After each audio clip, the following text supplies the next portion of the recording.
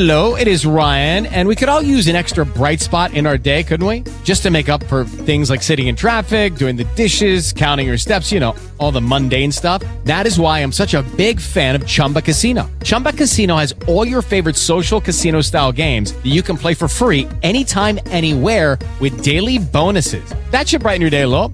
Actually, a lot. So sign up now at ChumbaCasino.com. That's ChumbaCasino.com. No purchase necessary. VGW Group. Void where prohibited by law. See terms and conditions. 18 plus.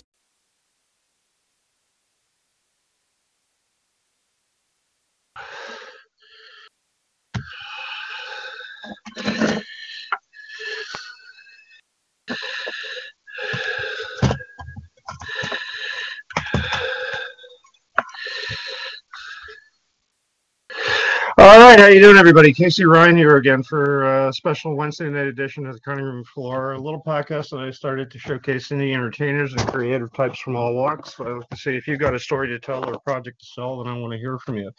The easiest way to get a hold of me is on Twitter. You can ask anybody that knows me. I'm on there pretty much all the time at Cutting Room MRB, or you can hit me up on Facebook at facebook.com/Cutting Room MRB, or give me a like on, shoot me an email rather, cuttingroomfloor.mrb@gmail.com. If you got something you want to promote, if you got a crowdfunding campaign that you're working on, if you got an album coming out or a movie coming out, book, whatever, my show's open to anybody. Just love hearing new stories. So cuttingroomfloor.mrb@gmail.com, and I'll help you get out the stories the best way that I possibly can. Quick thank you, as we do at the top of the show, to the Wolf Who Exited My Announcer, and to Michael Cordello for playing me on. Also to credit where it's due for the referrals, and I always try to make a point of giving people credit when they do give me a referral, to Krista Shirk and Rosamund Donsa for teeing up this interview. So just to give you some information on who I've got on tonight, over the course of the weekend, I got a chance to watch one of the good things about being confined is, frankly, you get to catch up on a lot of all this really cool stuff that's out there. There's a lot of great content out there, and for somebody like me that really more or less needs an excuse to stay home to catch up on a bunch of this stuff, I'm getting a chance to watch a lot of these indie films. Some of them people are sending to me, and I'm very, very grateful of it. Believe me, I'm humbled by any time somebody asks me to watch something for them. One such case was sent to me by Krista Shirk over the course of the last week or so, for a film called All Joking Aside. And I got a chance to watch it. I was really impressed with it. We're going to be talking about that tonight. And with me on the line tonight is the lead in the film, Raylene Harewood, who is an actor originally from Winnipeg, Manitoba, trained in theater, but over the course of the last little while moved to film. And this actually was her first leading role in a film. So this is kind of an interesting piece to be covering here. So without further ado, the Cutting Room Floor proudly welcomes, and it's always great to have people on for the first time, Raylene Harewood. Raylene, how are you? I'm good. How are you? I'm doing well. So the first question that I have for everybody when they're on here for the first time, just a bit of an icebreaker. Did I get your bio information right, or is there anything that you'd like to add to that? No, I think you got it pretty right. Okay, cool. All right. So maybe in your own words, if you could tell us what All Joking Aside is about. It is about a young, up-and-coming amateur comedian who ends up doing some stand-up in a club in New York and gets heckled off the stage by this older, sort of jaded ex-comedian who's been booted out of all of the New York clubs due to very poor attitude and alcoholism. And it's basically the story of their friendship. She ends up harassing him into mentoring her. And through that, she's able to improve on her comedian skills, but they also build this really beautiful relationship and sort of fill these holes that they've each had for a long time. And it's a really beautiful story. And I got it. Like I said, I got a chance to watch it. I actually watched it a couple of times, and there really is kind of a delicate dance that these two go through emotionally, right? That one of them is slowly but surely kind of getting information from the other, and it's really interesting to see the dynamic of trust develop on both perspectives, right? Absolutely. Now the person that you play opposite, uh, a movie mention of this film, would be amiss if I didn't bring up Ryan Markinson, who plays the older former comedian, by the name Bob was the guy's name, right? Yes, yes. Yeah. Uh, and you could tell that he really had some life experience behind him. And one of my favorite comedians of all time was George Carlin, and he kind of had that same kind of quality and certain, that weathered, gravelly voice, and the cynicism, and just a gift for kind of timing, right? Absolutely. I really believe that he was an actual stand-up comic, but he's more of a stage actor, from what I understand, right? Brian Markinson, Yeah. he definitely has done stage and still does stage periodically, but he has many film and TV credits, like probably 200 plus. Like he's definitely very experienced in both mediums. Now, I know that you also had a lot of theater experience, but I was just wondering if stand-up comedy was something that was completely foreign to you, or whether you dabbled in it on open mic nights or anything along those lines. I guess, or, Oh, have you ever tried it at all? not before doing this film. I've been a longtime fan of improv and stand-up comedy, but no, I had never tried it. It's one of those forms that just seems completely terrifying to me because you're not hiding behind a script, like the words aren't written for you and you're really just yourself up there, and you have to be quite vulnerable to even give that a shot. So no, I never tried it. I did it one time in preparation for the movie, and it was absolutely mortifying. Before going up, I was like shaking in my seat. But when I did actually go up, it went very well, and it was super fun. I think just breaking that ice for that first time was quite terrifying, to be honest.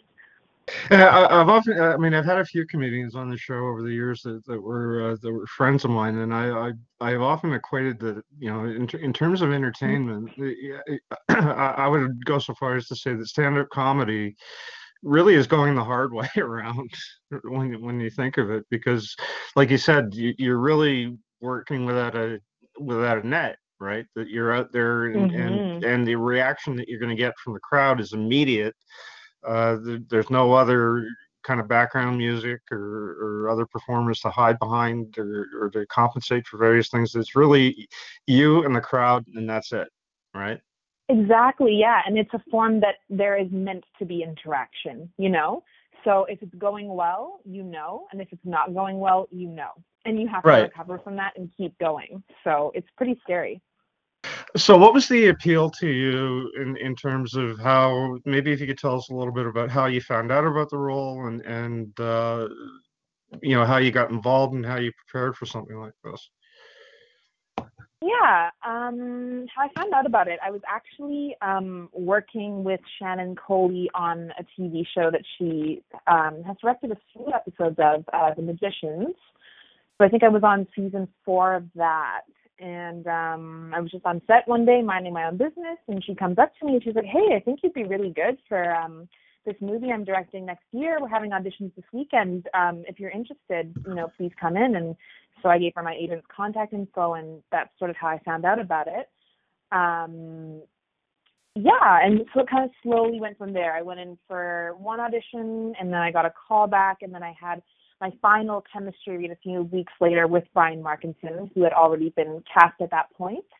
Yeah, and then I think probably a few days later, I found that I had gotten it, and that was about 4 months before shooting. So, yeah, I think in terms of your preparation aspect of the question, I basically just watched other comedians and noted what they did badly because, Charlene does not start off very good. Right. So I figured out what makes a bad comedian and what makes a good comedian. And I was trying to be pretty specific in terms of her journey and, trying to make it so that she gets a little bit better each time she does it. And whatever lessons that she learns, she implements it, which can be pretty tricky because, of course, we shoot out of order, right? So, just trying to make her a little bit better and a little bit better so that there's like a big enough difference between the first set she does at the beginning of the movie and the last one at the end. And then other than that, I went up and did the one set the one time at Yuck Yucks on amateur night, and there we were. Did you actually? Because some of the advice that Bob actually gives to Charlene in the film, I noticed was fairly specific and fairly accurate from what little I know in the books that I've read about the lives of comics and things like that. In terms of owning the stage and trying to find the funny and everything, some of it was a little bit obvious, but a lot of it was not being trapped behind the mic and things along those lines. I mean, these were really specific things. To the best of your knowledge, did either you or Shannon, who was the director behind this, did you consult with actual comics? I'm trying to remember now. I think in the production period when the script was still being written, there was a female comic that we consulted from, I want to say Toronto, and I'm bummed that I don't have her name right now. Okay. But we did consult her, I think, for some of the writing of it. But what was really useful, and I'm not sure if you know, the guy who played, his name is escaping me right now, but the comedy club owner, Dennis. Right. So his name is oh my goodness, why am I blanking on everything? Richard Lett, of course, and he is an actual comedian. Oh yes, okay, all right. Yeah, he is, and so we like to call him the real life Bob because he actually has way more similarities to Bob than Brian does. And he was really useful to have on set, and he was on set for a lot of the stand-up that I did. So if I had an idea about what I wanted to do to make a joke more funny in a physical way, I would go up to him and say, hey, is this funny? Is this funny? And he'd kind of direct me very gently because he has decades of experience. So he was a huge consultant for me personally. One of the things I'm kind of curious to get your take on is, do you really see the I don't know if you're in the position of being able to answer this, but I'll venture forward with it anyway. But just in terms of the journey of becoming a stand-up comic as for women versus men, do you think that this is a fundamentally different journey, or do you think that it's gotten, the market's gotten better or bigger, or do you really still view this as something that's being predominantly a male profession essentially? But I'm almost reluctant to say that because I know a lot of really, really, really talented female comics. Totally. You know what? I don't know that I can fully answer that question just because I don't feel that I know that much about it. When I think of like the really famous comedians, more male comedians do come to mind. But right. I mean, that being said, I think in the past, 10, 20 years, there has been more equality in terms of what we're seeing on like even just Netflix, there's right. a lot more female comedians popping up and I'm seeing them in comedy clubs and all over the place, and they're funny. They're really, really funny. So I think it is getting better, but I wouldn't be surprised if I heard that they still had, struggles just in the community itself. And I still think that women are trying to pave their way, but they're doing a really great job, and I'm seeing more of them, which is awesome. I also want to get in a good solid plug for the writer of the film. The script is really on point and very clean, crisp writing, and I like that, especially for comedy pieces. James Pickering, I understand, was the person that wrote it. Is that right? Yes. Yeah, that is Okay. correct. Okay. Did you have much interaction with him? Yeah, we were lucky enough to have him on set for a couple of days. He's actually from London, England. Oh, yes. So, Okay. All right. yeah, he is. And so he was able to come over, I think, partway through filming and just spend a couple days on set and kind of meet everybody and watch for a bit. And yeah, he's just one of the most lovely people. And his partner came as well. And a few weeks ago, we were actually in San Francisco before everything shut down, and we got to have a couple showings at CineQuest over there. And yeah, he was able to come for that as well. He's a wonderful human.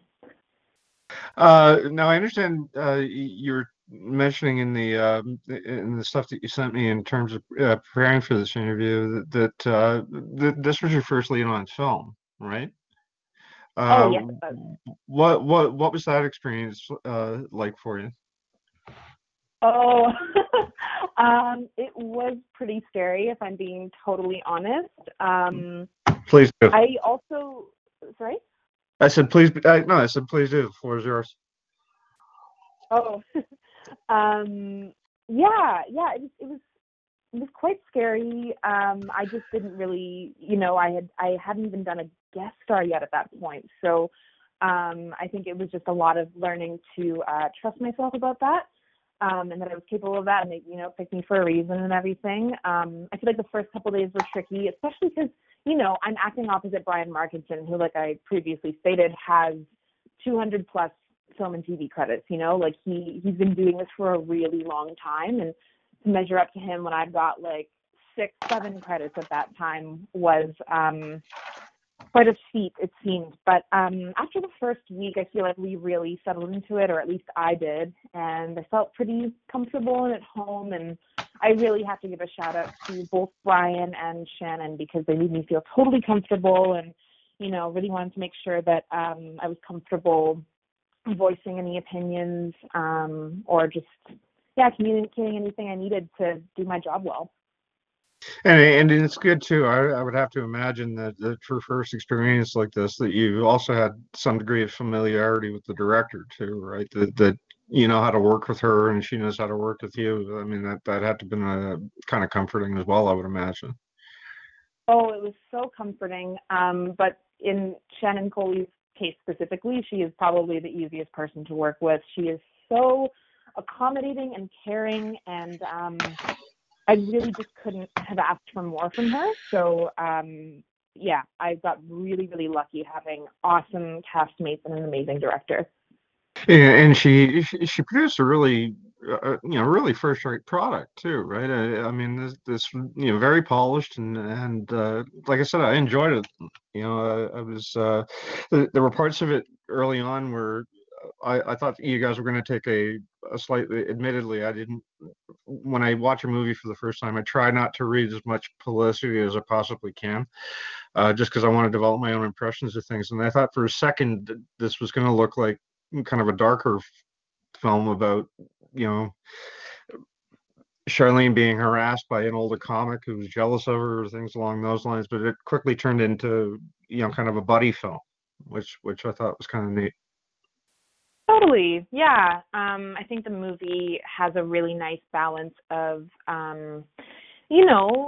representing some of the harder things that we have to go through in life, and harder things about being a young comedian and a young female comedian specifically. But there are definitely some really light and beautiful parts to the movie as well. So I think it was nice and balanced. So maybe if you could tell us a little bit, first of all, when did you actually shoot it, and when did you get it finished? I guess how long has it been ready for people to view? It was actually quite a quick process. It was pretty impressive. So from start to finish, from when I was involved, it was cast in, let's see, it's 2020 now. It was cast in about September 2018. And then it was shot in February 2019, and then it was ready to view in, I want to say July 2019. So in less than a year, I was cast in it. A few months later, we shot, and a few months later, it was ready to see.